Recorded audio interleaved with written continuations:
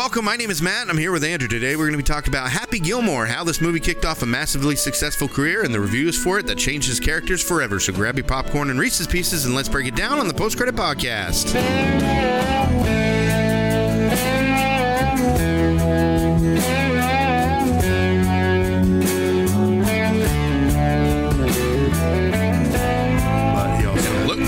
Look at 300. Look at some of the movies. Yeah, but then look at Sucker Punch. And well, I mean, visually, that movie was awesome. He wasn't the writer. That's what I'm saying. Movie. The visual looks good. The trailer. I mean, he knows how to cut together a good trailer. There's a few that know how to cut together good trailers, and you get there and you're like, oh, this isn't the movie I paid for. Yeah, like with Cameron Crowe with or not Cameron Crowe. Cameron Crowe. Cameron Crowe. Did you like Terminator? Aloha? Yeah. Well, Cameron Crowe did. He did a few things like Jerry Maguire. Almost Famous, right? Yeah, and I think his most recent one, or at least to my knowledge, is that Aloha with Bradley Cooper and John Krasinski. Oh, that's right. Anyways, are you ready to kick off our Adam Sandler month? Absolutely. We're a week late due to the snowpocalypse here in Texas, but we got back on track last week with True Romance. Got that out. I thought about cutting it and just diving straight into Adam Sandler, but I knew if I did that, it'd be hard for us to come back around to it, and I really wanted to talk about True Romance. But it is the month of March, and we have made that our Adam Sandler month for this year in this season, and today we are going to be talking about Happy Gilmore. Yes. Now, Happy Gilmore celebrated its 25th anniversary last month. So last month, Happy Gilmore turned a quarter of a century old. That's crazy. This movie is a quarter of a century old. That's crazy. And when it came out, I was just like, I love this movie. I mean, this movie was phenomenal. Yeah. It's so hilarious, too, because, again, it used to be my favorite movie of all time, and I don't really... Just because of, like, the gags and jokes and stuff? Yeah, it was just the way Adam Sandler, portrayed it, because I've never really been a big fan of Saturday Night Live. You know what I mean? I'd rather My wife's a huge fan, but that was when, like, Gilda Radner and those were back there. And I'm not saying that, it's just, I don't know, it just gets too political, I think, for me on a lot of things, and it just, it's like, let's just piss off this group of people today, and let's just piss off this group of people the next day, and it's like they just go after and just try to piss off a certain group of people every single time, And that's fine. It's like any other type of, like, variety show, or even, like, the Nickelodeon shows that used to do that, or Crack TV. I'm sorry, Mad TV. Yeah. But it's not smart anymore. Or maybe it's always been this way. I haven't paid much attention to it, but it just seems like nowadays it's like they take the obvious joke, the obvious thing that's going on in the spotlight, and you see it come on, you're like, that's cool, like, I'm not offended, but this is old. I mean, this is obvious. It's not funny when it's obvious. Like, and it's coming. You're like, can you attack anything else? Can you satirize anything else, or come up with original ideas? But now it's like, okay, let's do all we can to satirize what's going on in the media right now, and it's just. And maybe that was good for a while, but it's just gotten old now. Or maybe Saturday Night Live used to be more innovative than that, and now it's just like, okay, well, now we're going to do all the obvious things. Well, and also too is they never come out, with the newer generations that come up, especially nowadays generation, they still kind of using some of the old stuff that, like, the Dan Aykroyds and Bill Murrays and Chevy Chase and those the OGs, they do a lot of copying those, you know what I mean? Instead of coming out with, like, sort of newer material, let's do something different. You want to bring a lot of these problems of modern day into light, but you're also using older ways of doing it. You know what I mean? I guess I could best describe that. Yeah. Did Adam Sandler get fired from Saturday Night Live? I think he said something like that. Something that it was. Yeah, what it was is they had come up to him and said, so yeah, this whole Saturday Night Live thing, it's over with, right? We're just gonna not do it anymore. We're just gonna start doing just movies. And he's like, well, I think I wanted to start doing it more, and now I might be misquoting who said this actually, but I feel like it was Adam Sandler that was saying it. And then his agent was kind of like pushing for him to just say, hey, yeah, let's quit doing an SNL, when in reality, like, they were already to let him go, and his agent was finding a way to try to let him know. You know what I mean? So I guess him and Chris Farley both got fired in the summer of 1995. Yeah. Adam said that he really isn't sure what happened or why Lorne Michaels decided to fire him. Because back then, the thought of getting fired was not a good thing for those two, because they weren't sure what they were going to do. They weren't sure if they could headline a movie or whatever. Which we know that they can now. Yeah, and Adams even said, he goes, I know it wasn't Lorne's decision. Yeah. That the NBC head dude, he didn't like. Yeah. The roster. Yeah. So apparently, maybe there was some, those were the most explosive personalities, Chris Farley and Adam Sandler. Maybe that's why they were. I don't know. In my opinion, that's probably the second greatest generation of SNL characters. With the Mike Myers and the Chris Farleys and the Adam Sandler, Chris Rock, and those guys. David Spade. Yeah, David Spade. Yeah. Dana Carvey, Mike Myers. But that's what I'm saying. I think that was like the Will Ferrell came in right about that point too. Second greatest generation of SNLs. With Aykroyd being the first, after and Bill Belushi Murray and Belushi and Chevy Chase. Yeah. But I really think Gilda Radner and what's the other one's name? I forgot what her name is. Yeah. But you know what I'm saying? It's she was in Coneheads with Dan Aykroyd. She was the mother. And Third Rock from the Sun. Yep. It's gonna bug me. Just look up Coneheads. No, but what I'm saying is, like, we'll fix that with an apology. Okay. On the next episode. It's like tip on my tongue. Jane Levy. That's it. That's it. That's it. So we don't have to do that. I'm sitting here thinking, I thought it was like Jane something. But like that really came from, Adam Sandler was in that generation, and the only reason we're talking about this is because you got to talk about Adam Sandler's past, and how he got to where he was, what was his stepping stones, for these movies.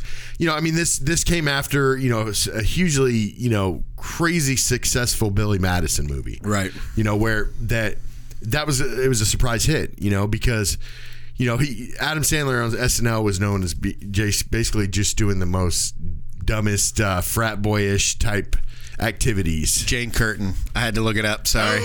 Yep. Jane Levy, because I was like, wait a minute, that sounds like a newer actress. Levy, isn't it? So Jane Levy is the one from the new Evil Dead movie. And she was on the Quiet. What is the one?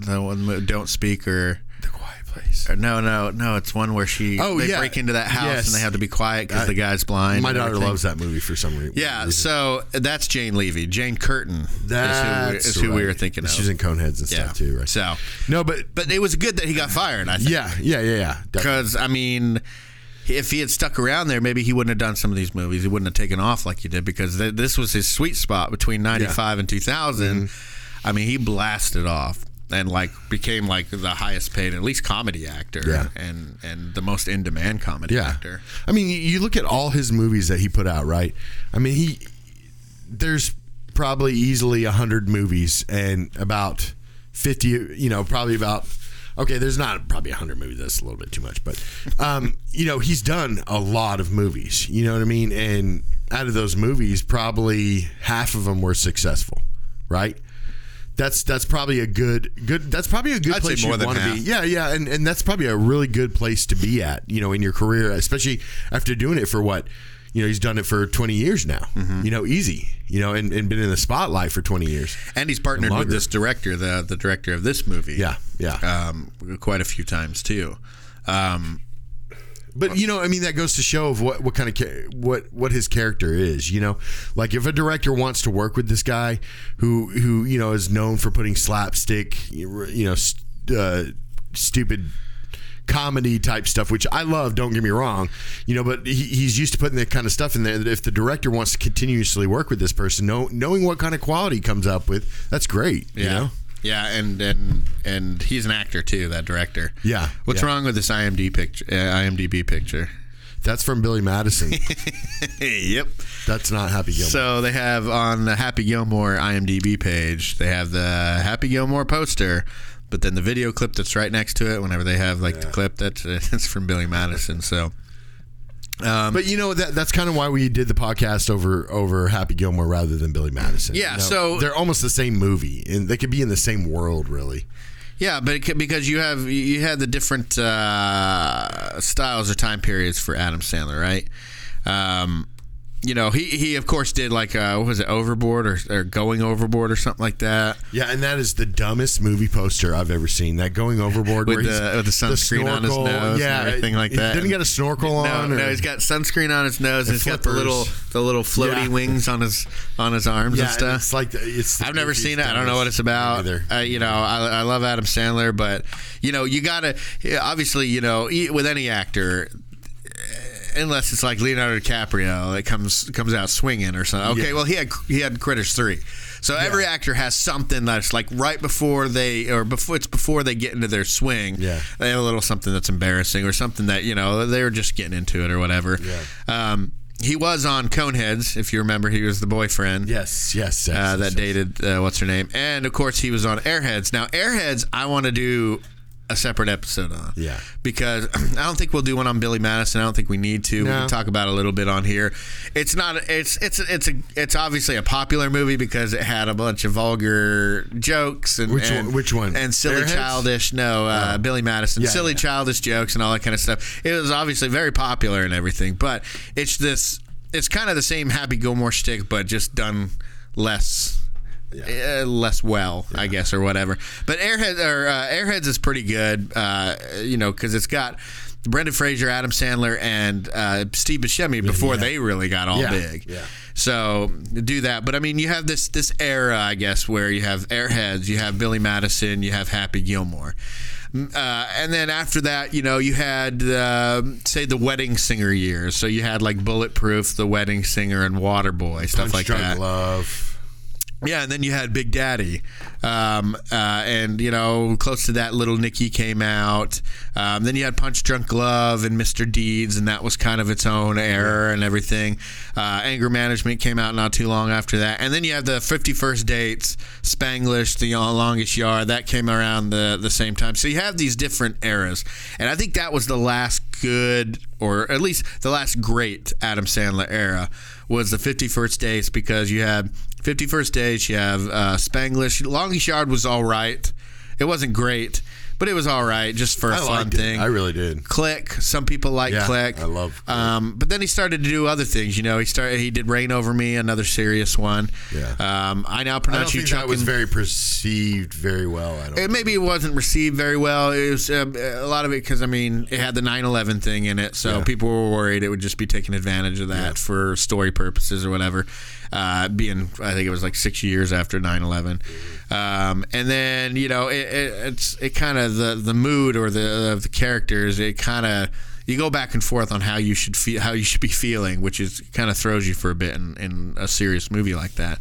But after that, you had I Now Pronounce You Chuck and Larry. That was pretty good. Yeah. It still wasn't classic Adam Sandler, but it was him rolling with the times and everything. But like we said, these movies are the ones that he did good with, the late 90s, early 2000s. When you get into I Now Pronounce You Chuck and Larry, a lot of the comedies from that came from Kevin James, too. Yeah. So it wasn't just Adam Sandler doing this stuff. You also had Don't Mess with the Zohan, which I think was a flop, which was a really bad misstep on his. I never got into Grown Ups. I never got into Jack and Jill. Never watched Jack and Jill. I don't think I will ever watch. That might be my only Adam Sandler movie I refuse to watch. Yeah, but that's what I'm saying. You get stuff like Don't Mess with the Zohan and Jack and Jill. Well, even with Seth Green. Even That's My Boy. Seth Rogen, well, I'm going to get to that one. Even That's My Boy. You like That's My Boy. I watched a little bit of it, but I've never really seen it. I've seen, I think, whenever he was younger and all that, but I just haven't got into that. I'll probably eventually, but just to watch Milo, what's his name? Ventimiglia? Yeah, his in Heroes? Yeah, he's in this, and That's My Boy. He's hilarious. He's nasty, but he's hilarious. Oh, okay. Yeah. But yeah, sprinkled throughout those times, the Don't Mess with the Zohan and Jack and Jill, you have things like bedtime stories. I thought that was pretty good for kids. Because he started getting into kids stuff, Hotel Transylvania and Grown Ups and all that kind of stuff. You had... Which I think that was very successful for him. Grown Ups? Yeah, well, Grown Ups and then... Grown Ups too. The Transylvania one too. Oh, yeah. It was very... And like I said, and that's fine, and it's good for my kids and stuff, but like for people our age watching movies or whatever, there's also Funny People. That was the one with Seth Rogen. I think that was directed by Judd Apatow, wasn't it? I'm pretty sure that it would have had to be. So, I mean... Because they were roommates. Judd Apatow and Adam Sandler were actually roommates in college. Did you know that? I don't think I knew that, no. Yeah, they've known each other for years. And that's kind of why I think how Judd Apatow came into the business. Well, I don't know if it's credited or not, but he did some writing on Happy Gilmore as well. So, I mean, he's been from way back. Yeah. He may have been kind of in the shadows or just kind of like a ghostwriter or whatever. But, there's been the same kind of comedy if you think about it. I mean, the same kind of comedy, Seth Rogen does is the same kind of comedy like Adam Sandler does. But except for Adam Sandler's rated like PG-13 and, Seth Rogen's rated PG or R. You know what I mean? Yeah, so, and then you had like a couple other little things. So you had Blended. But I like Adam Sandler and Drew Barrymore, and that's just one of my things, and we'll get into that next episode. But I like that just for that chemistry. It wasn't a great movie, but I liked it. It made it over that hurdle for me because it had Drew Barrymore and him in it together again. The Cobbler. I think I turned it off halfway through. It wasn't. I didn't think it was that good. I don't think it was a very Happy Madison type production. Oh, I forgot. I put that back in my memory where I would never remember. Yeah, where he puts on shoes and becomes that person that owned the shoes and everything. So Pixels. I didn't mind Pixels. No, I know a lot good. of people hate it though, and it gets ragged. I think it even had Razzies nominations or something like that. Which he doesn't care because he strives on that crap. It's like, well, he's thought it was a horrible movie. Good. That was the point. Yeah, he's not trying to be some kind of comedy legend. He's a goofball. No. He knows he's a goofball, and he enjoys being a goofball. And that's he's what you very watch supportive towards his friends. Yeah. I mean, literally, you know how many of these big time major actors rest on his shoulders throughout his career. I mean, to this day. And we had the first big one in this movie, which we'll get to. But but in between then, you had stuff like The Ridiculous Six, the little Western movie thing. The Do-Over with Jennifer Aniston. Just Go With It, which was earlier on with Jennifer Aniston. You had Sandy Wexler. I never saw that. Well, I think that was one of his shticks on Saturday Night Live, right? I kind of feel like that was like, I don't know. Wait, The Do-Over is not with Jennifer Aniston. I think that wasn't that Murder Mystery? Yeah, The Do-Over is with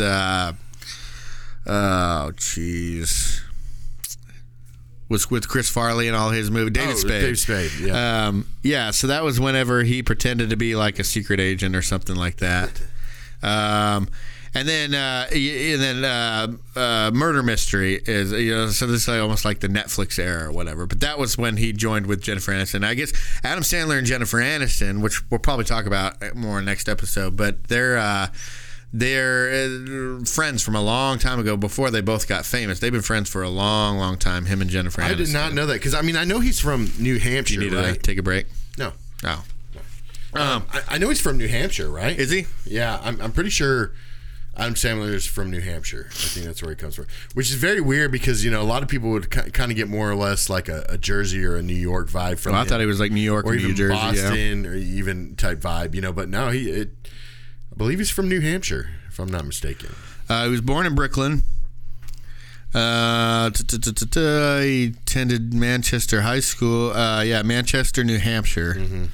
And then I guess he was born in New York. Yeah, so he's like a New Yorker because of through his family or whatever, but he grew up somewhere else. So but yeah, they've been friends for a while. So we go along. We did Murder Mystery. We did the Netflix and all this kind of stuff. And he was kind of just doing little pops here and there. And people were like, "Oh, what's this Netflix thing? Oh, he's not doing too well."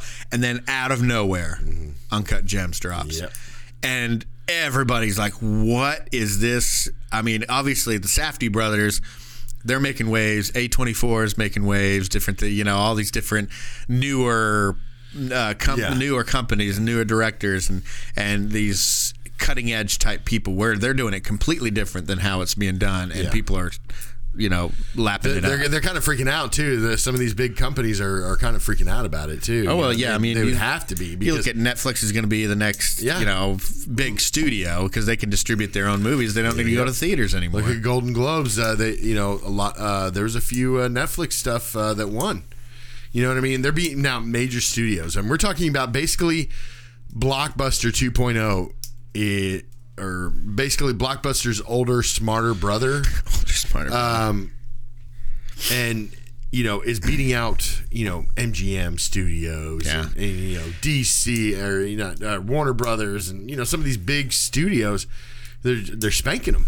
Yeah, and did you see the trailer for Uncut Gems?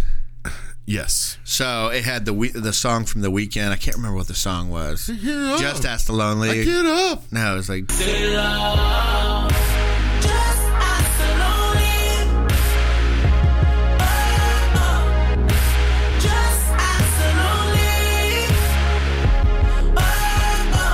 Oh yeah. Yeah. Anyways, that song was that trailer was crazy. It got me hyped for it, and I usually can see through little trailer deceptions here and there and everything, but this gave a good representation, but it didn't really show what the movie was about, or it showed things, but it made you think it was about something else. But we can get on that more later on. Because we don't want to talk about a whole intro of this first movie. Yeah, okay. I wanted to dive into Adam Sandler a bit. I don't mind diving into a bit because there's less to say about Happy Gilmore. Yeah. There's less to say even about The Wedding Singer. Yeah. As you go on with the movies, there's more to say about the characters in it. But there's less of a story here, and it's mainly about jokes and vulgar circumstances. This movie and Billy Madison were just kind of a setup for his career, I think, in a way. Right. Before we get into it, though, the last one, Hubie Halloween, came out this past Halloween on Netflix. I liked it. I liked it. Right. I get it. It's not the best Adam Sandler movie by far, and I get that it could be corny or cheesy. Here's the thing, though. It was filmed in Salem. So the locations they were at were absolutely amazing. I wish I lived in a town like that. It's such all a beautiful Four Seasons kind of situation. Yeah, and they get into the entire town is decorated, and Adam Sandler said, we all brought our families and we all stayed there for a couple months while we filmed. And the whole town was all decorated up, and it gave a good sense of it, and it brought together the romantic leads from this movie again. Julie Bowen, who was in this movie, was in Hubie Halloween, and for some reason, her name in this was Virginia Bennett. That's so weird because I want to say I felt like I totally forgot that she was the same girl. In Modern Family? Not Modern Family, but Hubie Halloween as this one. I was like, I didn't even think about it until just now. As soon as I saw the trailer, I was like, hey, they were together in Happy Gilmore. Yeah, her name's Virginia. And that's what I just said that. Did you really? You're ignoring. No, I was just trying to find it, and I can't multitask. So right before you said that, I was like, no, her name was Virginia Bennett. So her name in this one, played by Julie Bowen, and then obviously probably her most famous thing she's done is Claire Dunphy in Modern Family and everything. Oh yeah, she's a phenomenal actress because. Her face, the faces she pulls. Yeah. Not so much in this movie, but in Modern Family, the frustrated or whenever she's dealing with Phil Dunphy. She loves her husband, but she realizes he's an idiot. Phil is obviously the best part of that show because he's such an idiot. And I don't know. There's a lot of best parts of that show. I mean, I don't. To me, Phil is the best part of that. He's the reason I watch this show. Sophia if he was Vergara, on it, I don't know, man. She's funny. She's hilarious. But, and she's probably, I would say, right there. Like the second best part of the show or whatever. Or the youngest daughter too is pretty funny too. Ariel, what was her name? I never liked her. I think the older sister was funnier because she played stupid so well. The other one, the younger daughter, she was like, she was snarky. She had a couple funny parts where she would look at the camera like, my sister's so stupid or something like that. And that was fine, but she was reacting to somebody else being funny. Yeah. And that was the only thing that would be. She wasn't, I've talked about this before. There's a difference between producing comedy and reacting. Okay. So, like, you're the one being funny, or the only reason you're funny is the way you react to something funny. Okay. And I think we talked about this, like John Cusack. Like, he's in movies with funny people, but he's always like this moody, straight guy. Yeah. He's not a jokey, funny type of guy. He reacts to other funny people in the thing, and that's how his comedy comes. Well, like, prime example on that one is like the Hot Tub Time Machine, where, every other character is hilarious. Really? Every other character is hilarious except for John Cusack. I could not bring myself. More of a. He tried. Now, some of the stuff he does is pretty funny, but for all in all three of the Craig Robinson, hilarious. I couldn't bring myself to watch a movie called Hot Tub Time Machine. Now, that being said, since then, I've seen reviews on it and different people talk about it, and it seems like yes, it has a B movie title, but it is actually very smart. It is. So I do got to get around to watching it. It's just that when it first came out, I'm like, no, I'm not watching a movie called Hot Tub Time Machine. But anyways, so yeah, it was kind of cool to see those two together in Hubie Halloween. And they had an interview about it where they're talking about remembering about Happy Gilmore and all this. And, Julie Bowen just talks to another one of these people that has nothing but nice things to say about Adam Sandler. Yeah. Adam Sandler in real life is completely opposite from all accounts that we've heard. Is completely opposite from his Happy Gilmore and Billy Madison roles. Because he's not, or some of the little bit of that peeking through in some of his other roles too. He always has in some of his a lot of his roles. He has that underlying anger that's always there until he blows up and everything, or he's just kind of seething. Like, and he's kind of you go to your home. Have you noticed he's mastered his fashion in a sense that nobody ever dresses like that ever on the planet. We're talking the white socks pulled up almost to the knees. Okay, jean shorts that are worn around his waist for the most better part. I never saw the white socks pulled up, and the Timberlands that are not laced up. Well, yeah, I mean, he's got this whole thing where I was showing Billy Madison. He did it. Well, I was showing our parents that time when Adam Sandler and Drew Barrymore came on Jimmy Fallon, and they sang this every 10 years we'll fall in love and do a movie together, and at the end he turned it into I can be the man who grows old with you, and made Drew Barrymore cry and everything. But I was showing them that clip, and they're like, well, he's not very dressed up for it. And that's how he is. Yeah, he wears sweatpants. Basketball shorts. My memory of this movie was him wearing jeans the whole movie, but I had to do a double take. He's wearing sweatpants the whole movie. And I thought it was jeans because they kind of look like a jean color or whatever. But yeah, I mean, he pulls this look off. He doesn't care. Well, like 8 Crazy Nights, even the animated version. Animated, yeah. It's that look. Unlaced. It's that short hair because when he grows it out long, it gets real curly and stuff. Yeah. Like an 80s rock fan, like an 80s hairband rock fan. He almost dresses like as Little Nicky showed us. Yeah, or like Nirvana. That grunge. He's very grunge style as far as his movies. Now, but yeah, I mean, you see him on the outside, and he again, like you were saying, he wears basketball shorts. He's even called himself like schlubby. Yeah, he doesn't care. I think that term schlubby came from him too, probably. Because I've used it a couple times, and I feel like that's when Anyways, we can talk more about Adam Sandler. We got another 4 episodes after this to talk more about him if we want to. Him and Christopher McDonald were on a podcast not too long ago, actually, like a few weeks or a month ago or something like that. They're talking about doing a Happy Gilmore 2, but having it do a senior tour with Happy and Shooter being seniors and everything like that. And when this turned a quarter of a century old last month, Adam Sandler put out a video of him doing the Happy Gilmore drive. I watched that. And he actually did really well and drove it really far. And they said, pro golfers were like, look, his form is great. It looked like, and from what he was saying, he knocked the crap out of it. And it's actually, that swing it was proven to lengthen a pro golfer's drive by an average of 30 yards. Yeah, because you're getting your whole body behind it rather than staying stationary. You're taking it's like you're taking a running jump at something. It's not, it's not just that. It's what they explained, because they had a pro golfer come out, and not a lot of pro golfers want to try it. No, so they asked a bunch, and they were like, nope, because they want to be embarrassed if they couldn't do it. So they got one pro golfer. I can't remember what his name is. Forgive me, but he did it, and you can find it on YouTube. It's really easy, but he did it, and he did it very well, and he did it over and over and over again. Yeah. So they averaged it. By average, he got 30 yards further than he usually does, and it's because as they run up, they have more motion in their shoulders to bring it around, and that's where a lot of the momentum, your whole body's driving towards your shoulders to bring your swing around. Yeah. And they said that's where you're getting that a little bit of extra oomph. Yeah. However, people are like, why don't they use it? Yeah. The accuracy sucks really bad, because if you're off by I think like something like a millimeter or a couple centimeters or something like that. Yeah.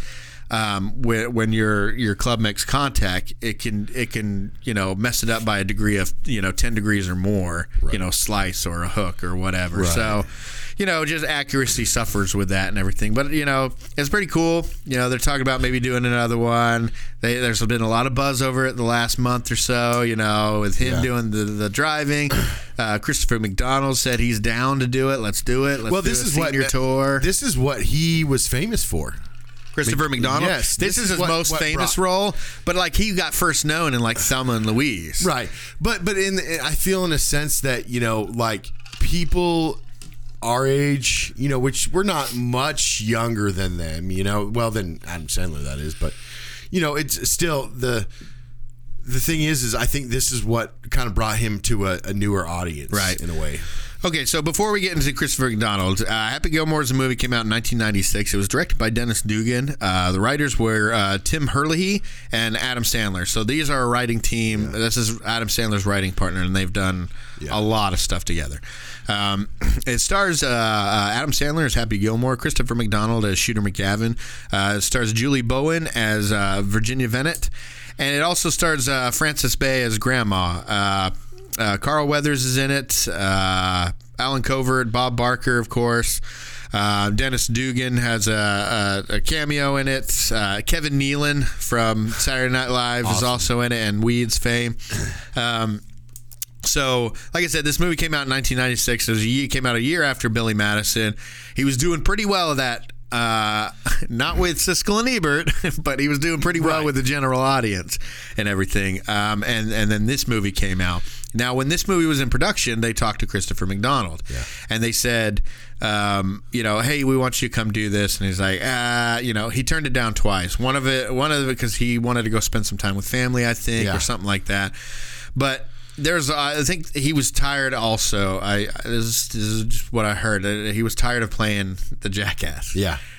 And now this role cemented him forever as the jackass. Yeah. So, he was tired of it, and he goes, I'll take it. After he got together with Adam and they looked over the script and, kind of reworked a couple things, then he was willing to do it and everything. Adam Sandler said, he goes, I think he didn't like it because in real life, Christopher McDonald could kick my ass.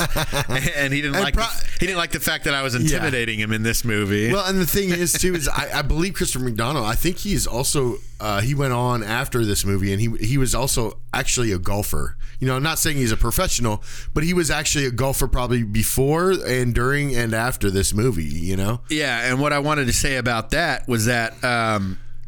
because he looks so natural playing golf in this movie, right? Like he seemed like he belonged there. Granted, Adam Sandler didn't, and that was the whole point. Well, and Adam Sandler, I think he got into golfing with this and everything because he's a golfer now. Yeah, well, not like a professional. Right, and it did say before this movie that he was a horrible golfer and a horrible hockey player. Could not play either sport. It was his friend that liked hockey. Yeah, well, because he's known for playing basketball. That's Adam Sandler's sport. I didn't know that. Yeah. I know he plays it in Chuck and Larry. Yeah, but he does all these, these tournaments and stuff like that for charity and stuff like that. But you look at a lot of the movies he's in, he plays basketball, but that's his sport from what I heard, It's not football. It's not. He's good at dodgeball too.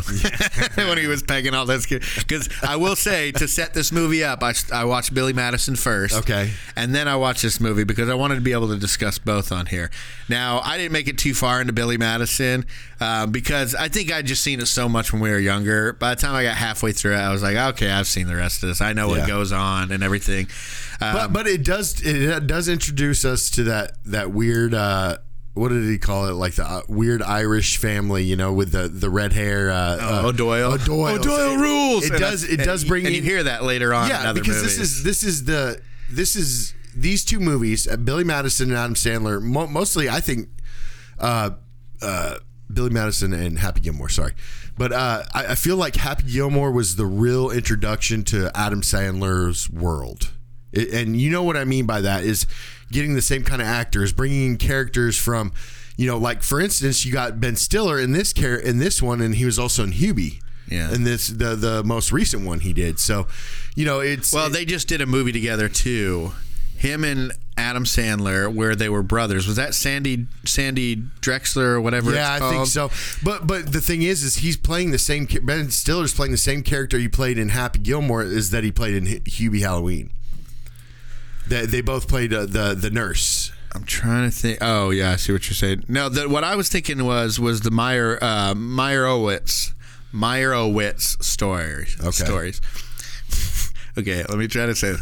Meyer, as in Mike Meyer. Owitz. So that's what I'm trying to say. Meyerowitz. Meyerowitz. It's weird. But Meyerowitz Stories came out in 2017, and it had Adam Sandler, Dustin Hoffman, and Ben Stiller was in it. But and it's funny because Ben Stiller, he played the orderly, the abusive orderly, but he didn't take credit for it. I don't know if it was because he had been in Hollywood doing movies and stuff. I don't know why he didn't take a credit. I don't know if he was just kind of like a cool little Hollywood thing. I'm not going to take credit. He might know Adam Sandler. They might be good friends or something. And they might, and that might have been the thing. But you would still think he would have taken a credit because you get certain credits through the Film Actors Guild and different things like that. Little side note on that. I was reading something about Bob Marley. No Woman No Cry. He basically gave the writing rights to a soup kitchen in Jamaica. And this soup kitchen, that way, basically, this soup kitchen will always stay open and be funded by No Woman No Cry. Royalty check. Little side fact that I read about. So, but that's what I'm saying is I kind of feel like some of these actors do some of these films for certain other actors. If an actor's pioneering it, and they're not going to take credit necessarily for anything because Ben Stiller at that point was kind of on a high in his career. And so. He probably didn't want to take anything away from Adam Sandler because Adam Sandler, this was like his second movie, so he was just kind of second real movie, but that he's trying to get a foothold there. Maybe he didn't want to take any credit to be standing in the way. And speaking of that, Alan Covert, who played Otto, the bum, with the beard and stuff. This is the movie that kicked off that tradition, right? Yeah. Because Alan Covert was in it, and if you guys don't recognize that name, Alan Covert, he was the lead guy in Grandma's Boy. Yeah. He was Grandma's Boy, the one that was without the beard. What did he say? He's like, "I want you to sit on my pig." By the way, this is not the main character of the movie that said this. No, that's he was on I can't remember what his name is. But he was on Bones and stuff, and it was like. No, he's a hilarious actor. I mean, he could probably get away with playing Marilyn Manson. I feel like, But Alan Covert, he was that guy from Grandma's Boy, and he's in let's say every Adam Sandler movie, or at least every Happy Madison production. And you have to know he helps. This is a guy that I was talking about earlier. I think this was a kickoff to Adam Sandler's world. Meaning him being in almost every one of his movies. I mean, you go watch like Little Nicky. And all the main characters in that show are in every single one of his movies. Right. You know what I mean? And it's just, this is the Adam Sandler world. He sucked in Drew Barrymore into it. And so now Drew Barrymore is a part of, and we'll talk about that in later episodes, but, she's part of the Adam Sandler world too. And it really started with, I guess, Waterboy and Big Daddy is when you had the multiple people. So you had the Alan Covert, but you also had, let's see, who played... Who was in Big Daddy? Peter Dante. Yeah. He was like Yeah, man. He talks like that. And what movie is he called Dante? Is it Grandma's Boy that he's Dante? It could be Grandma's Boy. I think it is, but one of his characters. Isn't he like when he is a stoner and all that? Yeah. Well, he buys a lion. When he's like, oh, that's crazy. But I mean, then you have the other guy, Jonathan Loughran, and he's like, he's that one that's like, hey, Happy, obviously he's not Happy Gilmore, but he's remember he played one of the in The Longest Yard. He played one of the cops. Well, yeah, but him and that guy, they played the two rockers in Little Nicky. Yes, the two rockers that were like following Nicky around and everything. And they also, I think they played a couple in Big Daddy. Weren't they married or something like that? Yeah, they were.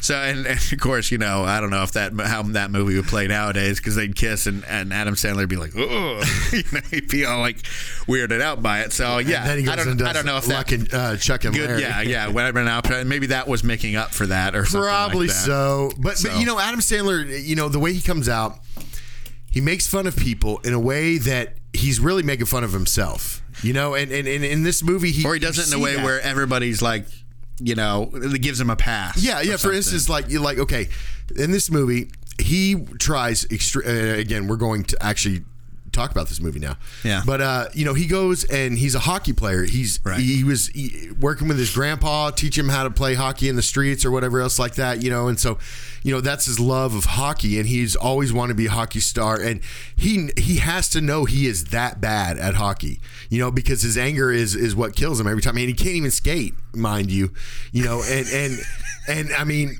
he's just trying to take a picture here. They're just trying to take a picture, and the guy cannot even sit up straight. So it's like he has to know how bad he is at hockey. Now, granted, he's got a great slap shot, but he has to know how bad he is. But yet he denies that every single step of the way. Up until he starts making some real money and being successful at golf. He still wants to be a hockey player, and he tells everybody about it. Yeah, and he keeps going on about it, and that's the thing about this movie. We're going to try to talk about the plot, but there's really not much of it. There's a plot, and I'm not saying it's a bad movie. I just say there's a plot, but it's a lot of like funny bits and jokes and all that kind of stuff. Obviously, there's a plot that's driving towards, but there's not a lot of huge stakes. So. No. I would say out of all the ones that we're talking about, this is the least effective of all the movies that we're going to be talking about, because it's just something you put on and laugh, right? There's no real stakes. You're not worried about anything because it has some serious bits, but ultimately it has no believable stakes because, he gets the girl halfway through the movie. Yeah. That's done with. Yep. And she's with him. She's behind him. They're on the same page. My Endless Love plays. They're together. Endless love. My love. With the tear coming down. The Zamboni driver just sitting there singing along with that.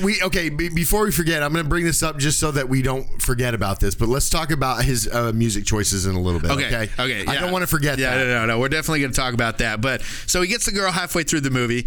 The bad guy is so horribly unlikable that there's no way he could win. Nobody likes him. Nobody really likes him. And it's not like he's really good at what he does. He's a very good golfer and stuff. But nobody likes him. And he's at. And I'm going to get into more about who Adam Sandler or who Happy Gilmore and Shooter McGavin are now, and who maybe they used to be or whatever. But so he's so horrible, unlikable. There's no way that he could win.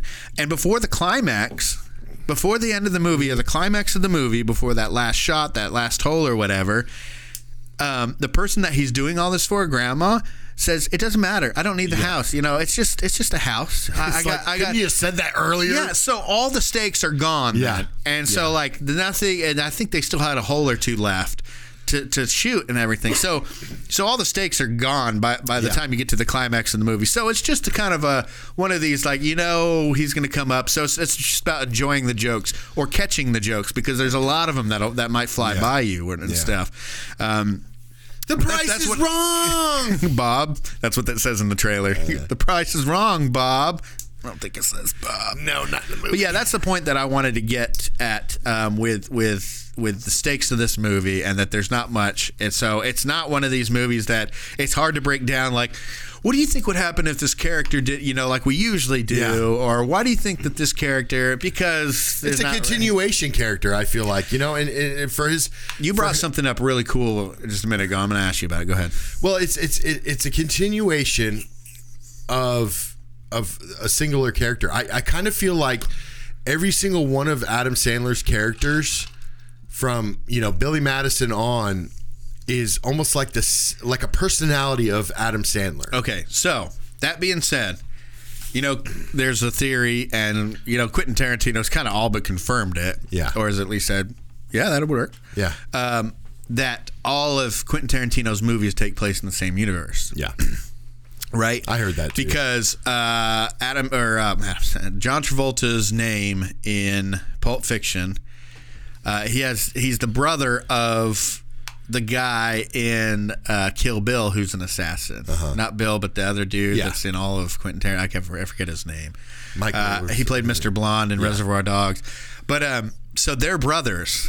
Yeah. Apparently, and they have ancestor because he uses the same last names back in the Django movies and Hateful Eight, which those take place over 100 years ago. So, and some of those have the same last name. So people are saying that these.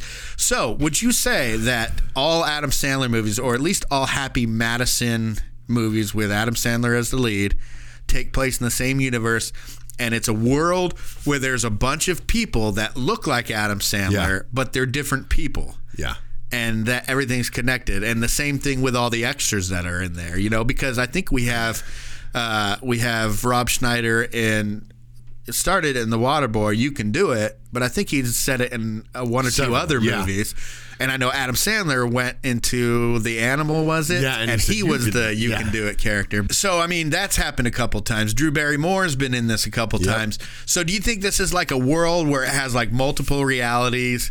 Like maybe it's Adam Sandler playground, like he's in a virtual reality and he gets to be somebody else or something like that. But it's all interconnected somehow. Well, funny people, I think, kind of confirm that in a way. What do you mean? With Seth Rogen talking about all his different films and idolizing him, and how similar all these films were in ridiculolousness. Yeah, but he was kind of playing. He was playing a version of himself. Right. Yeah, right. But what I'm saying is, it was kind of like. Him seeing, I kind of go back to Freddy Krueger, where they're a movie inside of a movie, and it's very believable that these characters are the actual real actors, where he's the same way in that sense. I kind of feel like he, how in the Freddy Krueger movie, right? The one where it's literally the director, Wes Craven, is actually in the movie, but New Nightmare, yeah. And came out in 94, I think. It's kind of like that, where it's like a world inside a world inside a world inside a world, and continuation of his personality and his, it's almost like he had a mental break and we're watching it happen. So you're like, Billy Madison is a movie in the Happy Gilmore world. Yeah. And then Happy Gilmore is a movie in, say, Bulletproof world. Yeah. And so it just keeps going out, and we're eventually going to see the real Adam Sandler. Yeah, I feel like he's going to be just some broken person that lives in a trailer park, and he drinks 40s every single day. You know what I mean? But I feel like, but that's what makes his movies so great, I think. Is he can take the same type of character, the same type of personality, that just in your face, that Nicolas Cage type of acting is the way it's just that's his niche. And that being said, let's get into that. Okay. He's very violent in Billy Madison and Happy Gilmore. He's got violence and anger issues. Wedding Singer as well. Now, he has those in Wedding Singer, but they started to fade away a bit, and you saw he was more of a nice guy. Because he's growing like the up. anger came out, right? Big Daddy, he was just kind of a laid-back dude, but he has those explosive moments. Yeah. So this movie, Billy Madison, Happy Gilmore, he was more explosive and angry and had little moments of sweetness. Yeah. Whereas in the rest of the movie, he was mostly sweet and he had little outbursts of anger, and it was always under the surface and everything. So Siskel and Ebert reviewed this movie. And Siskel made the comment that Adam Sandler has a sweetness to him. Yeah. But he's making a mistake playing characters like Billy Madison and Happy Gilmore, who have all the rage and anger, and that he should rely more on his sweetness. because that's where he, that's what he was in Saturday Night Live, all this kind of stuff, the innocence or whatever, because he's extremely likable when he's being a sweet, laid-back guy or a nice guy or whatever. So he should rely on more of his sweetness, is what he was saying. And Ebert said on the Billy Madison review that he would. Well, I'll get into that in a minute. But from then on, after Siskel made that comment in Happy Gilmore, starting with The Wedding Singer and everything after that, he lost that acerbic edge. Yeah. And was more of a sweet guy, but still had the anger a bit, because that was like his shtick. He was funny when he'd yell and scream and everything. But movies like The Wedding Singer, Big Daddy, he applied that. So I wonder if maybe he was listening to Siskel and Ebert, or maybe somebody else is saying, like, look, these are the biggest reviewers in the world, and they're saying, you should rely on this. Maybe that's a good idea. Or, maybe it was just something that a lot of people saw, like, look, you need to tone down the anger a little bit, because these movies got him on the map, but they weren't his... Okay, they're very iconic. They're very iconic, but he's done better movies. And you can see the prime example of him using that sweetness that he's talking about in 50 First Dates. Right. In that movie, you see the sweetness and what he's and the way that Adam Sandler is.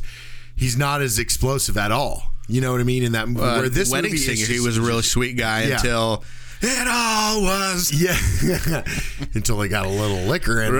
Right. No, it just, with this one in particular. And anger management? Yeah. I mean, that was like, almost autobiographical maybe or something. But no, I mean, and the guy, I think Adam Sandler has always been kind of the one where he doesn't cross the line, but he hugs it. Yeah, but so it just seemed like there was a switch after these two movies. Yeah, right. Well, and with this one, he just seemed, or at least the ratio switched from sweet guy and angry. Right. Well, and with this one, he seemed like he understood the progression of where his life needed to go, because his grandma was depending on him, and she was always depending on him. And she raised him, and he got his love from hockey from his grandfather, and he gets, like you said, there's no real plot twists so much. I mean, you see a lot of it coming. Halfway through the movie, he's successful at that point. He could probably buy his grandmother a very nice 1 or 2 bedroom house. What happened to the grandma storyline? Well, what happened to that? Because what was the point of that if you're not going to have Happy just kick that dude's ass at the end? Well, because what happened to that whole storyline? I mean, it's like she got out. I don't know if she got out to just come see him golf and then she was out for good. Like, there was never any kind of repercussions for the guy that was putting these old people in a sweatshop making blankets and stuff. Well, maybe that's another thing that Ben Stiller said, hey, I want to kind of get away with this, or maybe, hey, put me in another movie as this character. I don't know. I had never thought about it, though, and I was watching it this time, and I was like, okay, I got to analyze this. I'm like, wait, what happened to that storyline? What happened to that thread? They just lost it. Maybe it just got too dark there for a minute, Either that, or they sweatshop working grandmother. Like, you can only get pulled 2 jokes from it, and they did, with him dragging his thumb across his throat and everything. But then it's like, okay, well, it's not funny anymore. So then they just dropped it. And then having the grandmother fall out the window, and then the other grandmother, that was a little bit. Mister, I've got to feel like wasn't she in any other of his movies? She might have been. She seems kind of familiar. But it kind of reminded me of Meredith. Where Meredith got hit by Steve Carell's character. He's like, Meredith was hit by a car. What? Oh, where? It happened this morning in the parking lot. I took her to the hospital, and the doctors tried to save her life. They did the best that they could, and she is going to be okay. What is wrong with you? Why did you have to phrase it like that? So she's really going to be fine? Yes. She has a slight pelvical fracture, but people have survived far worse. Thank God you were there. Yeah. Did you see who did it? Oh, no need. We can just check the security tapes. Yeah, kind of a good news, bad news there. I was able to be on the scene so quickly because I was in the car that hit her. Who was driving? Oh, Michael. One day Michael came in complaining about a speed bump on the highway. I wonder who he ran over then. But that's, when Michael hit her, it kind of reminded me of the same situation, because it was like the overreaction. But it's, you're right. It was just kind of like But that's just Adam Sandler for you. I just thought it was little slapstick stuff happening all throughout the movie. I just thought it was weird that these two movies came out and they're very particular angry characters. And after this, he brought a lot more of his sweetness in and let the anger be more bubbling under the surface. Yeah. But not only bringing it out, which is what he should be doing. He was doing the loud and screaming and angry thing the entire movie. Yeah. Like in Billy Madison, and then he'd be sweet for Veronica. What's her name? And Sonia Blaze. If it wasn't for Drew Barrymore, she would be my favorite out of his romantic. But she really did stop doing movies she was after a while. Absolutely gorgeous, though. But I mean, really, one of these rare. Recently? Well, anyways, we can get into that. But I just thought it was interesting that changed. You know, Ebert said on the Billy Madison review, he's like, Adam Sandler's never going to be a leading man. He said maybe he's just going to be a villain or a side character that people laugh at, but he'll never be a leading man. So I guess he was kind of wrong. I guess he was wrong considering Adam Sandler's huge career being a leading man. Yeah. So, anyways, this character Happy Gilmore, he's based on Kyle. It's a friend of Adam Sandler's. He was a childhood friend, and he could drive the ball far. He was a hockey player. And he used to go to the driving range with Adam Sandler's dad. Adam Sandler's dad used to like to play golf, and so they go there, and he'd hit the ball like this. He did the little running start and smack the ball, and Adam Sandler's dad would just be like, "Man, these hockey players, they can hit." And so it was assumed that just because he's a hockey player, he's got this strong shot or whatever. Yeah. Even though the way you hold a hockey stick is completely way far away from the technique of holding a golf club or whatever. But I mean, I guess the power of a swing or whatever, a slap shot or whatever, using those shoulders, I don't know. But anyway, that's how Adam Sandler got the idea for this movie, is because of his friend Kyle, who used to just smack the crap out of the ball and drive it so far. So I did like Adam Sandler's putter in this movie, though. Yeah, and did you know that they actually made a limited run of those that pop up on eBay every once in a while that you can buy, or on golf forums or whatever? But who did it? Was it Life Flight? Or I can't remember what the golf company was that did it, but they did a limited run because they made those for the movie, I guess, and then they did a very limited run of them. And it'd be kind of interesting to get one of those, but I'm sure they cost like $20,000 or something. I mean, you could probably make your own. Really. I'm sure you could. I mean, I'm sure you got people that work with metals and steel and stuff like that could do that. But anyways, I guess we should, real quick, Ben Stiller, Hal-El. Do you think that had any correlation to Superman Kal-El? Because his name was Hal-El. I mean, I don't know if Ben Stiller's a big Superman fan or whatever. I think he is, or either Adam Sandler might be actually too. He just kind of seems like he'd be the type that liked comic books or something. Yeah. Well, before we get into the most popular part of the movie, real quick, I wanted to say about Christopher McDonald. He passed twice because he was, sick of playing a jackass and everything. So what he did, though, is right before he did take this role, he did a golf tournament with his friend Detlef Schrempf. Do you know who Detlef Schrempf is? No. He was on the Supersonics, and he was also in the Mavs. I don't know what position he played, but he was a basketball player in the Supersonics, more specifically or whatever. But Detlef Schrempf was and he's German. It's a name from Germany or whatever. But he was a friend of Christopher McDonald's, and they won a tournament together. Okay. And if you don't know, the only reason I know, because as soon as I was watching an interview with Christopher McDonald about this, and he said Detlef Schrempf, and I immediately knew who he was talking about. Yeah. And the only reason I know who Detlef Schrempf is because there's a song by one of my favorite bands of all time called Band of Horses. And they named a song called Detlef Schrempf. Now, when they were writing it, they didn't know what they were going to call it, and it has nothing to do with the basketball player. Yeah. But he was the singer that was writing the song. He happened to be watching a basketball game or something where he saw the name Detlef Schrempf, and he just put it in there just to have a name for it. And he was going to change it later, and it never changed. So take it as a song or a lesson to learn. And sometimes you be better than you were. If you say you're gonna go, and be careful.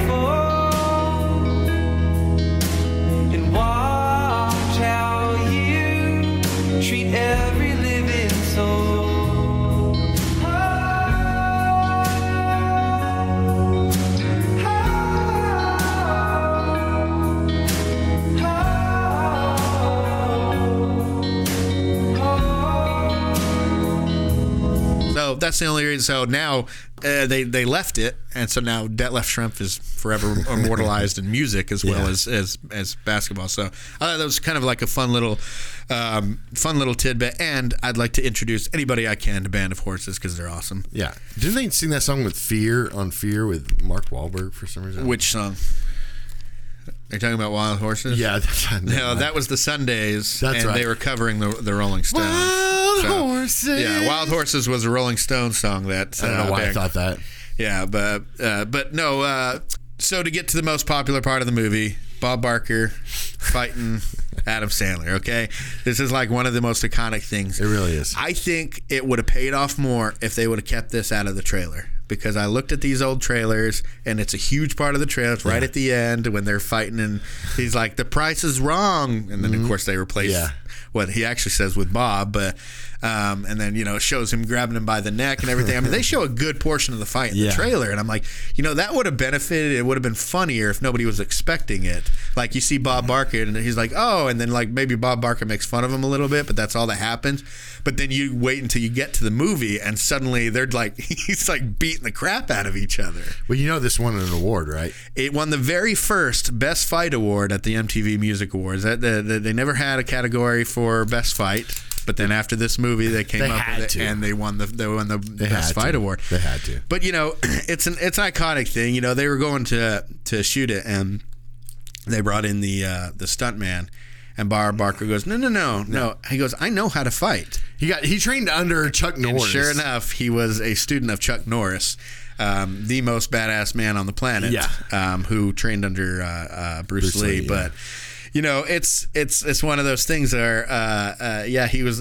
They were ready to go with the stuntman. He's like, nah. So you didn't even do his own like fighting stunts, but like all the stunts he did himself. Yeah. And he was 70 something at this point.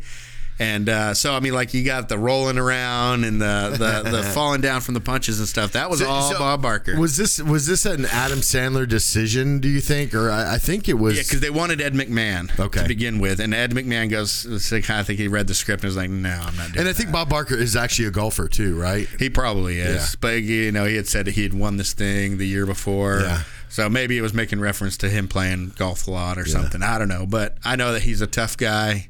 He's a bad man you don't want to tussle with. Yeah. And everything. And just recently, it was either this year or last year, on Comedy Central, Adam Sandler and Bob Barker recreated that. Bob Barker just had surgery or something. He was in the hospital, and Adam Sandler came in there, and they started talking crap to each other. And then I think, like, by the end of it, like, he's like...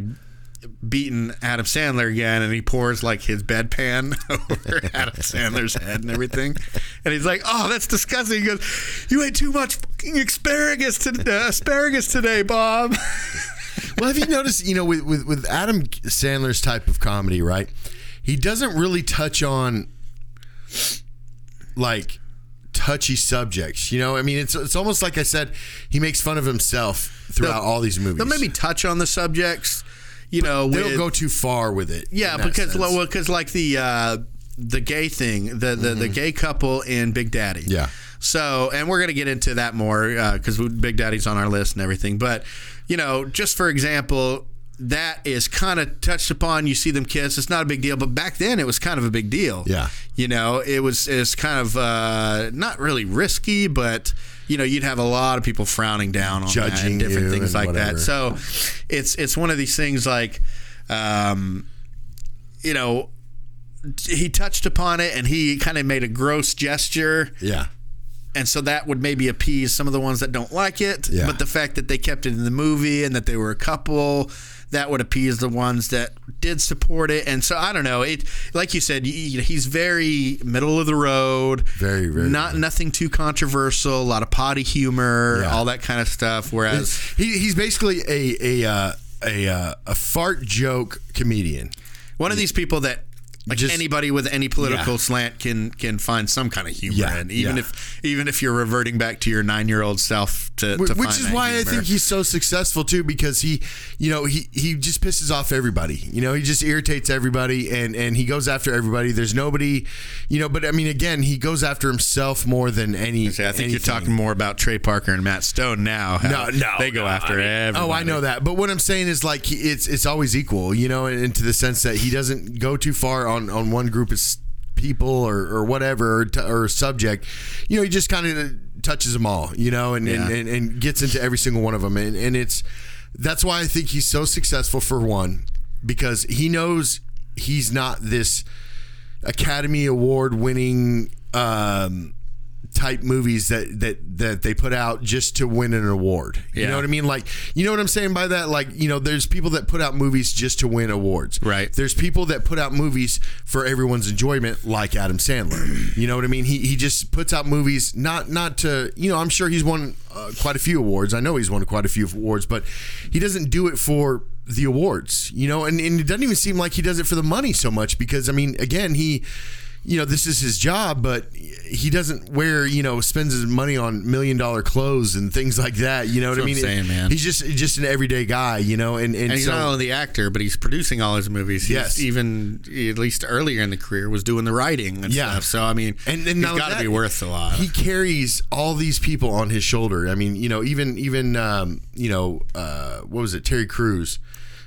Saying some real, there's a Kevin James too. Yeah, Kevin James, but Terry Crews. I mean, you can read a story that the video or whatever. I saw that shared with Terry Crews and Adam Sandler, and how basically Adam Sandler helped Terry Crews through so much. Well, he even said like being a better father and a husband and all that kind of stuff. And all these other actors that really don't play, that are in Adam Sandler world, but they don't play in a lot of other movies unless it's with other characters in Adam Sandler world. Yeah. You know what I mean? And I say that rightly, because the world that he's created with all these actors and with all these movies and all this, production work and everything else is just phenomenal. But I mean, like you said, you got Happy Madison. He's been getting paid for acting and writing. Then you get royalties from acting and writing and different things like that. Well, compare him to some of the greats from Saturday Night Live, like Bill Murray and Dan Aykroyd. I mean, it's like, he's been able to adapt. Yeah, he's been able to adapt, but it's not great all the time. He's had a few misfires, but he went to Dan Aykroyd back. Yeah, he went the Dan Aykroyd route and not the Chevy Chase route. You know what I mean? As far as being successful. That's probably a good way to put it. Because Dan Aykroyd, he's in every single kind of movie you can imagine. Drama, Bill comedy, Murray was action. for a while. Bill Murray, too. Where Chevy Chase is pigeonholed into one certain type of acting is because from, you hear stories, stuff that a lot of people don't want to work with him, but he only does certain things. You know what I mean? His catalog is nowhere near Adam Sandler's or Dan Aykroyd's or Bill Murray's. And he always make up for it, because like you have like Click and Reign Over Me, but then you have, I Now Pronounce You Chuck and Larry. That was a good one. Yeah. You got You Don't Mess with the Zohan, Bedtime Stories all right, but then you got Funny People and Grown Ups, and that was apparently pretty good. Jack and Jill came around, and That's My Boy. A lot of people don't like that, but then you come back with others. So I mean, he eventually comes back. It's not like it's flop out like a not to call out any actors or anything, but a certain person that was in Grosse Pointe Blank that we talked about, who's kind of relegated to B movies now and straight to video movies and all that kind of stuff. So he always at least comes back. He's figured out how to adapt. He'll misstep, and then he'll adapt, and then he'll release something awesome. Yeah. So that's how I've always seen it. Do you remember the Jackass? That guy from the movie? Oh, yeah. Where have you seen him before? Man, I used to watch him when I was a kid. I wonder if he played a vampire. What was it that he played a vampire back in the day? I don't know about that. I'm thinking about one role in particular that he does, and I'm wondering if you think, or if you know the role that I'm talking about. His name is Joe Flaherty. That's the actor. Yeah. But do you remember Follow That Bird? Yes. The Sesame Street movie. He was one of the ones that captured Big Bird in the cage with the other dude, and they kidnapped Big Bird. Yes, I still remember that from the 80s. No, I loved that movie when I was younger. But he was in another movie, too. What was the other movie that he was in that was kind of popular? or at least the role that was popular. Maybe it was the Back to the Future role or something. But you want to listen? I was looking up this when we were talking about this, but the 10 most successful cast members from Saturday Night Live ranked. Okay, this is from Screen Rant. Number 1 is Adam Sandler. Number 2, talking about Eddie Murphy. Financially, yeah. Robert Downey Jr. is on here. Number 3, number 4 is Bill Murray. Number 5 is Will Ferrell. Number 6 is Chris Rock. Number 7, Mike Myers, and number 8, Dan Aykroyd. But 1 is Adam Sandler, and then 2 is Eddie Murphy. But Robert Downey Jr. That must have been either box office returns or net worth. Yeah. Does it say most successful or what it's based on? Most successful cast members ranked by Screen So when Rant. they say most successful, I imagine it's either talking about net worth, or what your box office draws were. Yeah. So like, because you're a star power, how much of your box office returns getting? Right. And you could see that with Adam Sandler. You could see that with Eddie Murphy. You could see that with some of the others that you admitted. Robert Downey Jr. obviously is going to be on there because of all the Marvel movies that he's done. So that makes sense. But I just wanted to mention that jackass, that guy. I'd forgotten a lot of people because he passed away, didn't he? I want to say he did. I think. Did he? No, I don't think so. Well, and I don't remember if seeing him in anything else beyond that, but... he was something, looks like the last thing he did was in 2014. Yeah. But it was just a short. He's done a lot of TV stuff after that. Yeah. He was doing some voices in Family Guy. Yeah. But not much past that. Let's see, The Wooden Hand. Okay. Why was this fake hand wooden? I mean, aren't those things made out of like things that are very durable that can be crushed if they need to or whatever? Not styrofoam, you mean? Or not wood? Not inflexible, unflexible wood. Yeah. Because you should have something that flexes and moves, right? Yeah. If you have something that doesn't flex and you're using it as your hand, I mean, like it went in under that truck running over, Nowadays, for some kind of prosthetic, it would probably hold. Yeah. Whereas wood's not flexible, not pliable, and it just broke into pieces. Well, remember, he got kicked off the tour because the gator got his hand, so he had to go to the dollar store and find a dollar store hand. Yeah. And that's where he got it from. Either that or he took it from a mannequin in the mall. It had to have been, or he liked making it himself or something. But either way, as bad as that was, why did it look so terrible? I mean, you could see him holding on to it, right? It's about 6 inches longer than his other arm because he's obviously holding on to like a handle or something. Yeah. And in one scene, I saw his knuckles beneath his sleeve that were holding the fake hand. Yeah. So it's like, okay, this is a Hollywood movie. It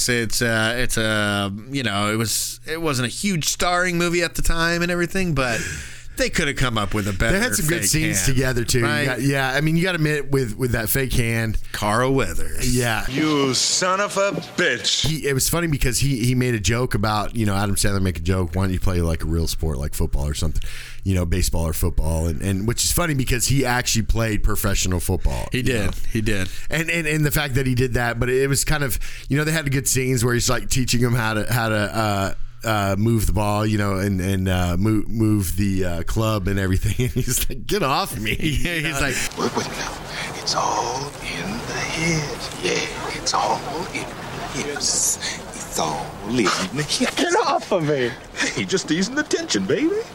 Just easing the tension. Well, ease it on someone else." I kind of feel like that was something that was not really planned out to be that excessive, and Carl Weathers kind of was like, I'm going to go overboard with this just because it's Adam Sandler, Yeah, I thought that too. Do you think that he's a weird cast for Chubbs? No, I think because this is a man's man, buff dude from the 80s. Yeah.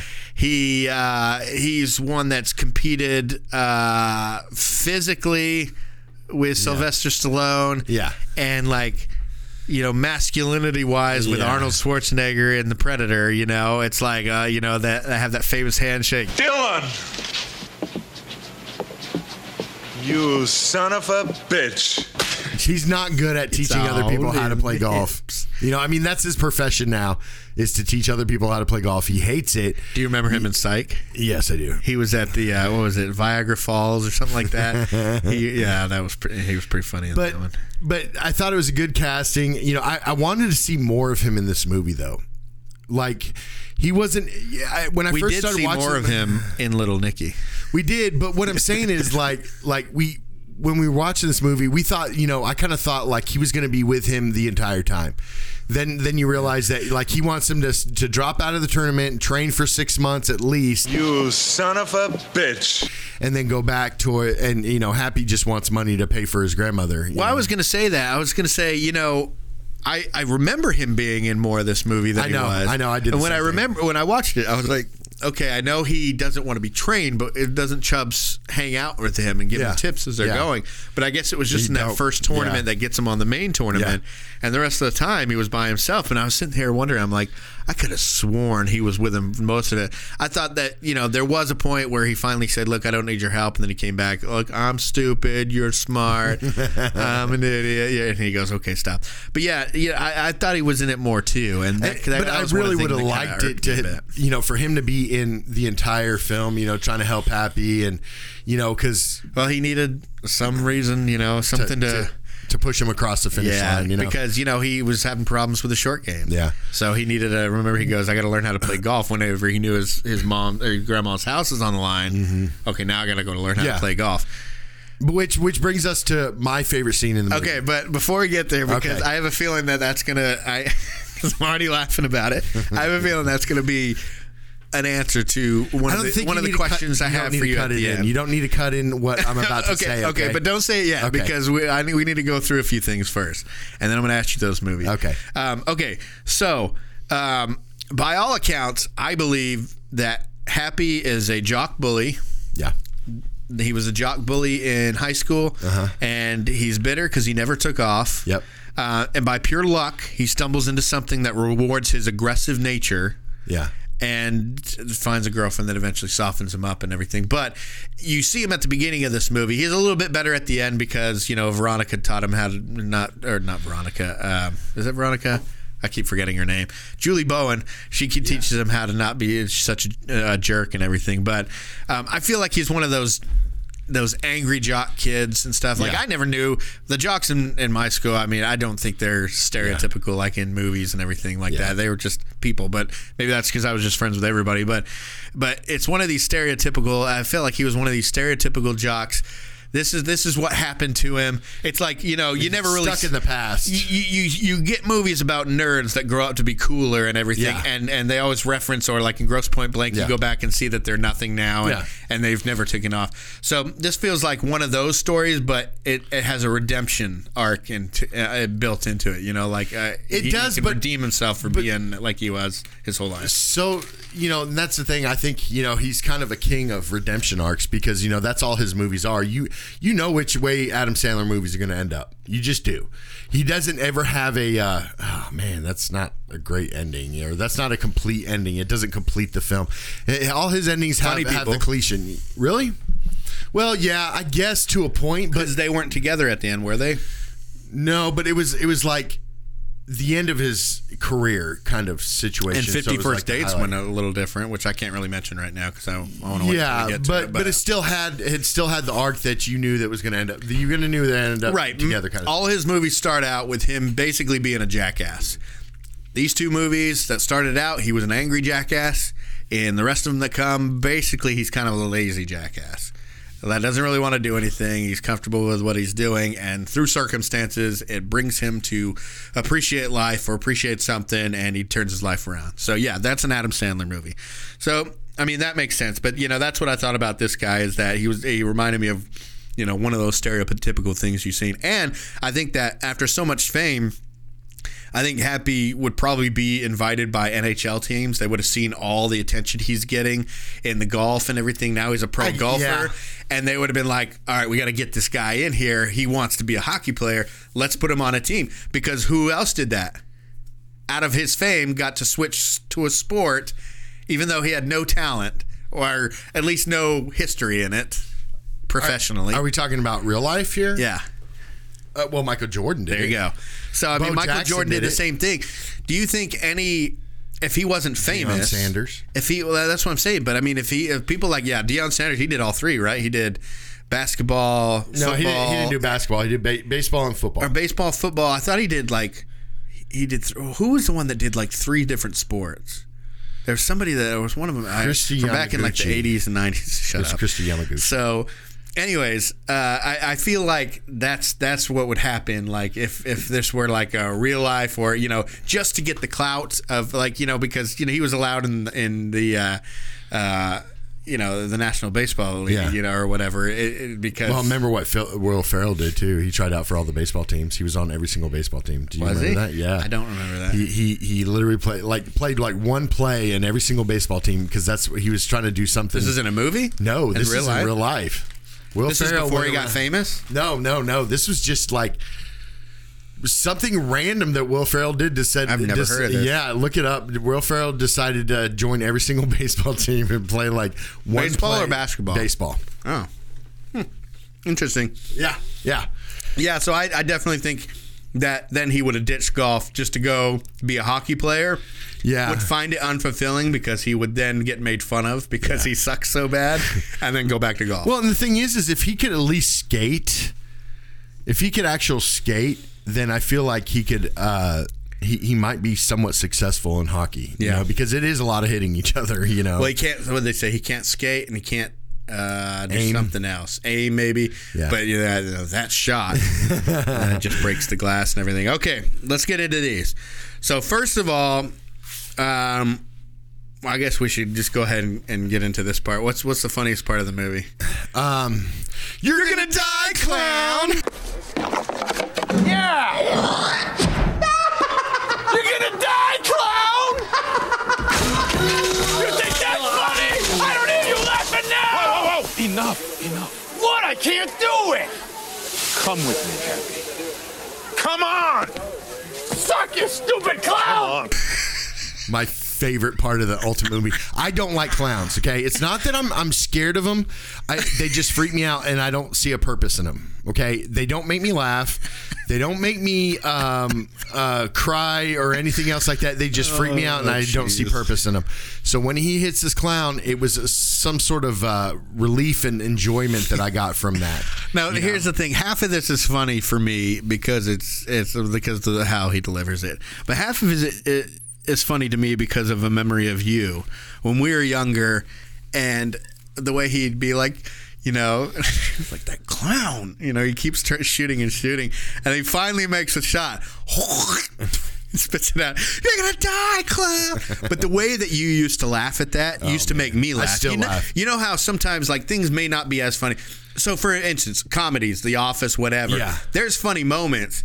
And you think it's very funny, but if you're by yourself, you rarely laugh. Yeah. You just not recognize it or whatever. Yeah. But the act of being with other people while you watch it, you start to laugh out loud. Exactly. Like right? and certain people, you find things funnier. Like my mother, because their reaction Yes. is you find that funny. You start to laugh at that, but you're also laughing at the other person, thinking it's funny. Well, and I say this and I say my mother, but it's our mother. It's mine too. I grew up on a lot of British comedy, because mom would slip a little bit of it in every once in a while, but she liked the slapstick comedy where people Faulty get Towers. injured. Yes, where people get injured.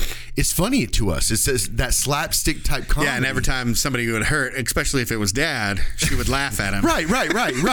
But no. I mean, that's one thing me and Mom have together is that we find people's pain funny. Yeah, and I'm not necessarily that's not a like sick, that. morbid way of thinking. But if I'm watching if I'm watching like something like that with you two, then it makes me laugh because you guys are laughing. Like Life of Brian, or like the British Holy Grail, like that kind of slapstick, just stupid funny is hilarious to me. Well, and that's probably why we thought Jim Carrey was so funny because he did all that. I mean, Chris Farley, that's his whole stick is slapstick. But then you get to the point where like stuff like South Park, I don't think's funny.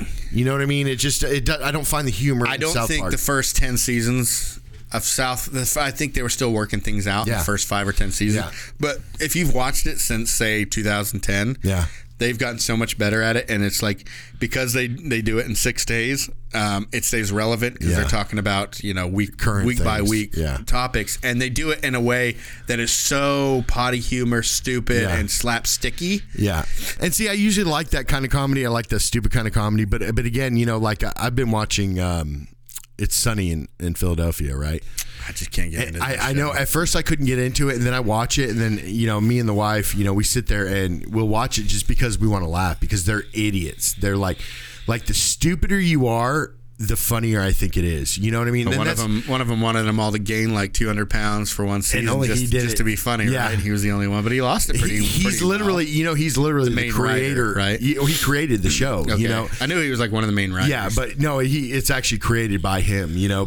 But the thing is just the stupider it is, and that's why I love Adam Sandler movies because he realizes. He's not a stupid person, but he points out stupidity in himself. Therefore, making everybody laugh around him. That's why I love Adam Sandler movies. You know what I like? I'd like Adam Sandler to do a TV show where he was playing a character, not really close to this because this shtick is done and everything. But I think we could get something if the right formula, Has he ever done a TV show? I don't think. I mean, he hasn't done one that he's like starred in besides Saturday Night Live or whatever. Well, I know he was on Brooklyn Nine-Nine. He's guest spotted on Brooklyn Nine-Nine and some others and everything like that.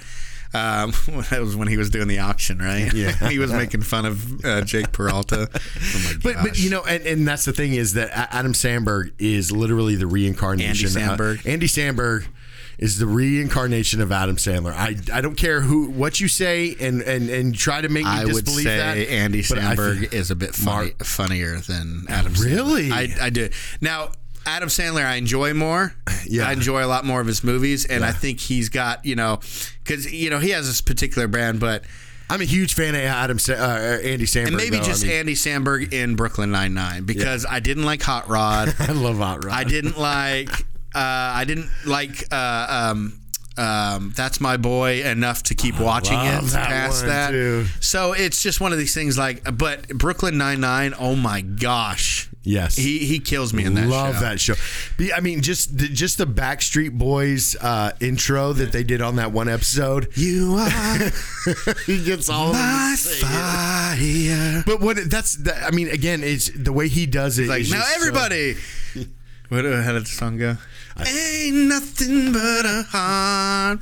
Whatever. But anyways, that kind of comedy. That's why I think they're just he's the reincarnation of Adam Sandler, and he does a lot of the stuff. The only thing is Adam Sandler does not do TV shows, and I feel like he's at a point in his life in his career that he probably doesn't have to if he doesn't want to because he's just probably more successful in doing movies. No, he doesn't have to, but I would enjoy if he did, like a Netflix show. Because, he's already doing stuff with Netflix. Like, if they could come up with a show, kind of like the Drew Barrymore and the Timothy Olyphant, what is it called? The Diet Santa Clarita Diet. Yeah, I love that show. Yeah, it's hilarious. Something like that where it doesn't necessarily have to be serious all the time. It doesn't have to be slapsticky funny, but just that Adam Sandler humor that we all like.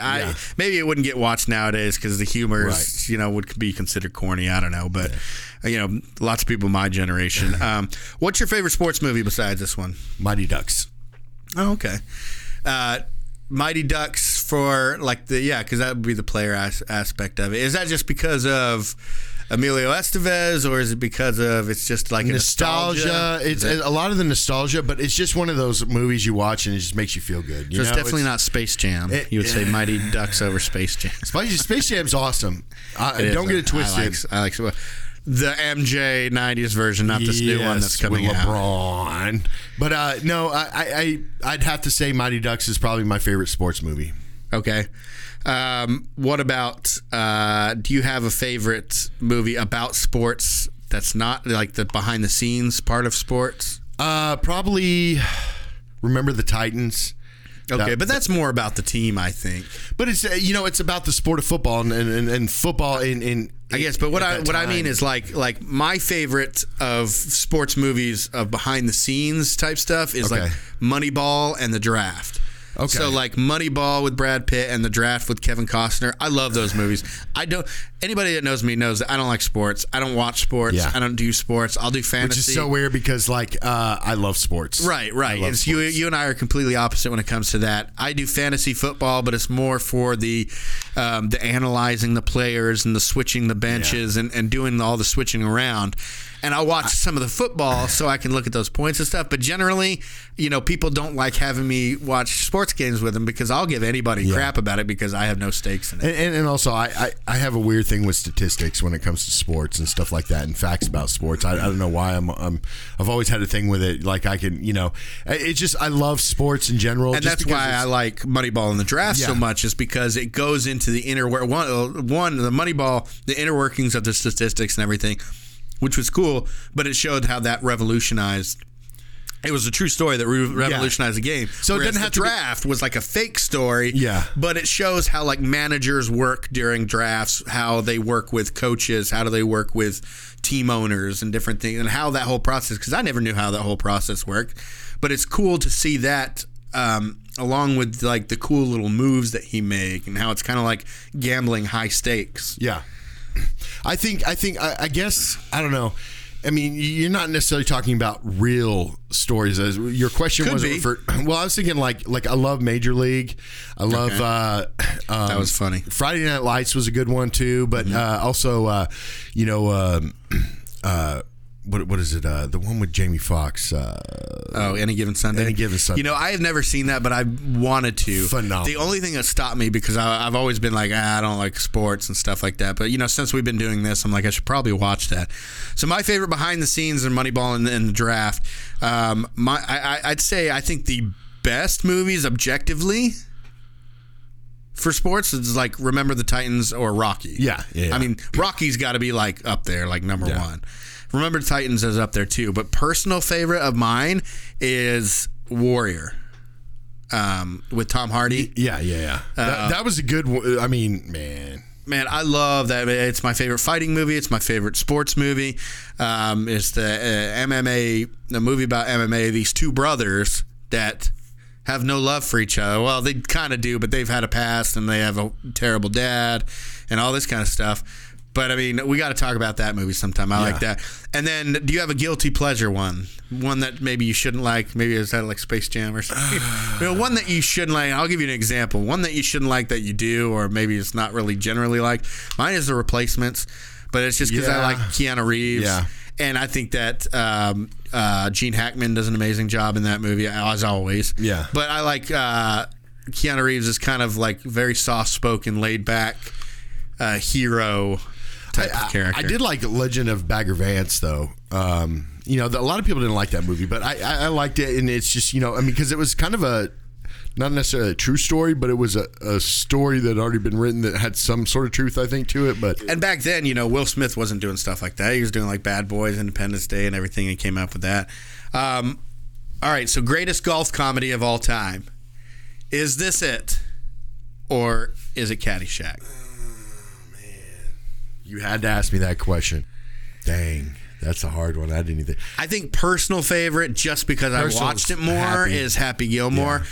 But objectively, I could probably say that Caddyshack is the better. It's definitely the better movie. Chevy Chase and Bill Murray in this movie. I mean, even Bill Murray's not even like supposed to be a main character in this movie, but I mean, he pretty much almost hijacked the whole movie. Well, this whole scene where he was driving at the flowers and stuff, that was all ad-lib. That was all made up by Bill Murray, and they were just capturing stuff on camera. One of the greatest Everything actors he was saying and doing, that was all from Bill Murray. Bill Murray. So I would say that this is up there, though. Yeah. But it's just not. I don't think you could top Caddyshack. I mean, that's one of those movies that just had. I mean, you got Rodney Dangerfield. You have Chevy Chase, Bill Murray. All these different heavy hitters, along with the rest of the amazing cast. Then you had Footloose was in there. The soundtrack was great for Caddyshack, and you had that little gopher that was That was a little. To this day, they're still selling those wall arts in Cadillacs. You go to Hot Topic or something. I guarantee you can still buy that. But anyways, so yeah, stick with us this month. We're going to be finishing out all these Adam Sandler movies. We got a lot to talk about. We talked a lot about Adam Sandler this one. We're going to continue to talk about him, but a lot of the episodes we're going to be talking about all the characters and the actors that followed along with him on the journey, that reoccurred in his movies, and helped him out in different ways here and there, and went on their own journeys. There's a lot of good stories here coming up too. One thing I'm excited about, I have never seen Punch Drunk Love. Really? I think I've seen bits of it on TV, and then I stop because I'm like, I want to watch this, and then I just never get around to it. So you'll be getting at least my very first take on that movie. I think it's important that we review it. Yeah. So I'm glad we're reviewing it, but it is the first time I've seen it. So you'll be getting you've seen it? Yeah. Do you remember it pretty well? No. It's been a while. You're getting kind of a first reaction from both of us, I think, especially for me for that one. So we're really excited to do that, and we're excited to talk about Adam Sandler, I think, this month. And then we got a few more episodes after that before we end it, and then we got some exciting things coming for after this season as well. That I want to invite our friends from Horn Heels and from Groundless to be a part of. So we'll talk about more of that probably on the season finale. If you guys want to get a hold of us, we're on all social media as The Post Credit Podcast, except for Twitter, we're at The Post Credit. Our email is thepostcreditpodcast@gmail.com, and our website is www.thepostcreditpodcast.com. We're also on YouTube. You good? I'm good. Anything else? I'm good. I just want to say how excited I'm about these. I've been excited for a while just to do an Adam Sandler month, and Happy Gilmore is my favorite Adam Sandler movie. I'm just going to let you know that right now. Right, and I forced Drew to do a teen movie month and do all this kind of stuff that he wasn't too excited about, but now we finally got Drew back excited to do some more things. So stick with us. We appreciate you guys listening, and we'll see you next time. And throw me a bone.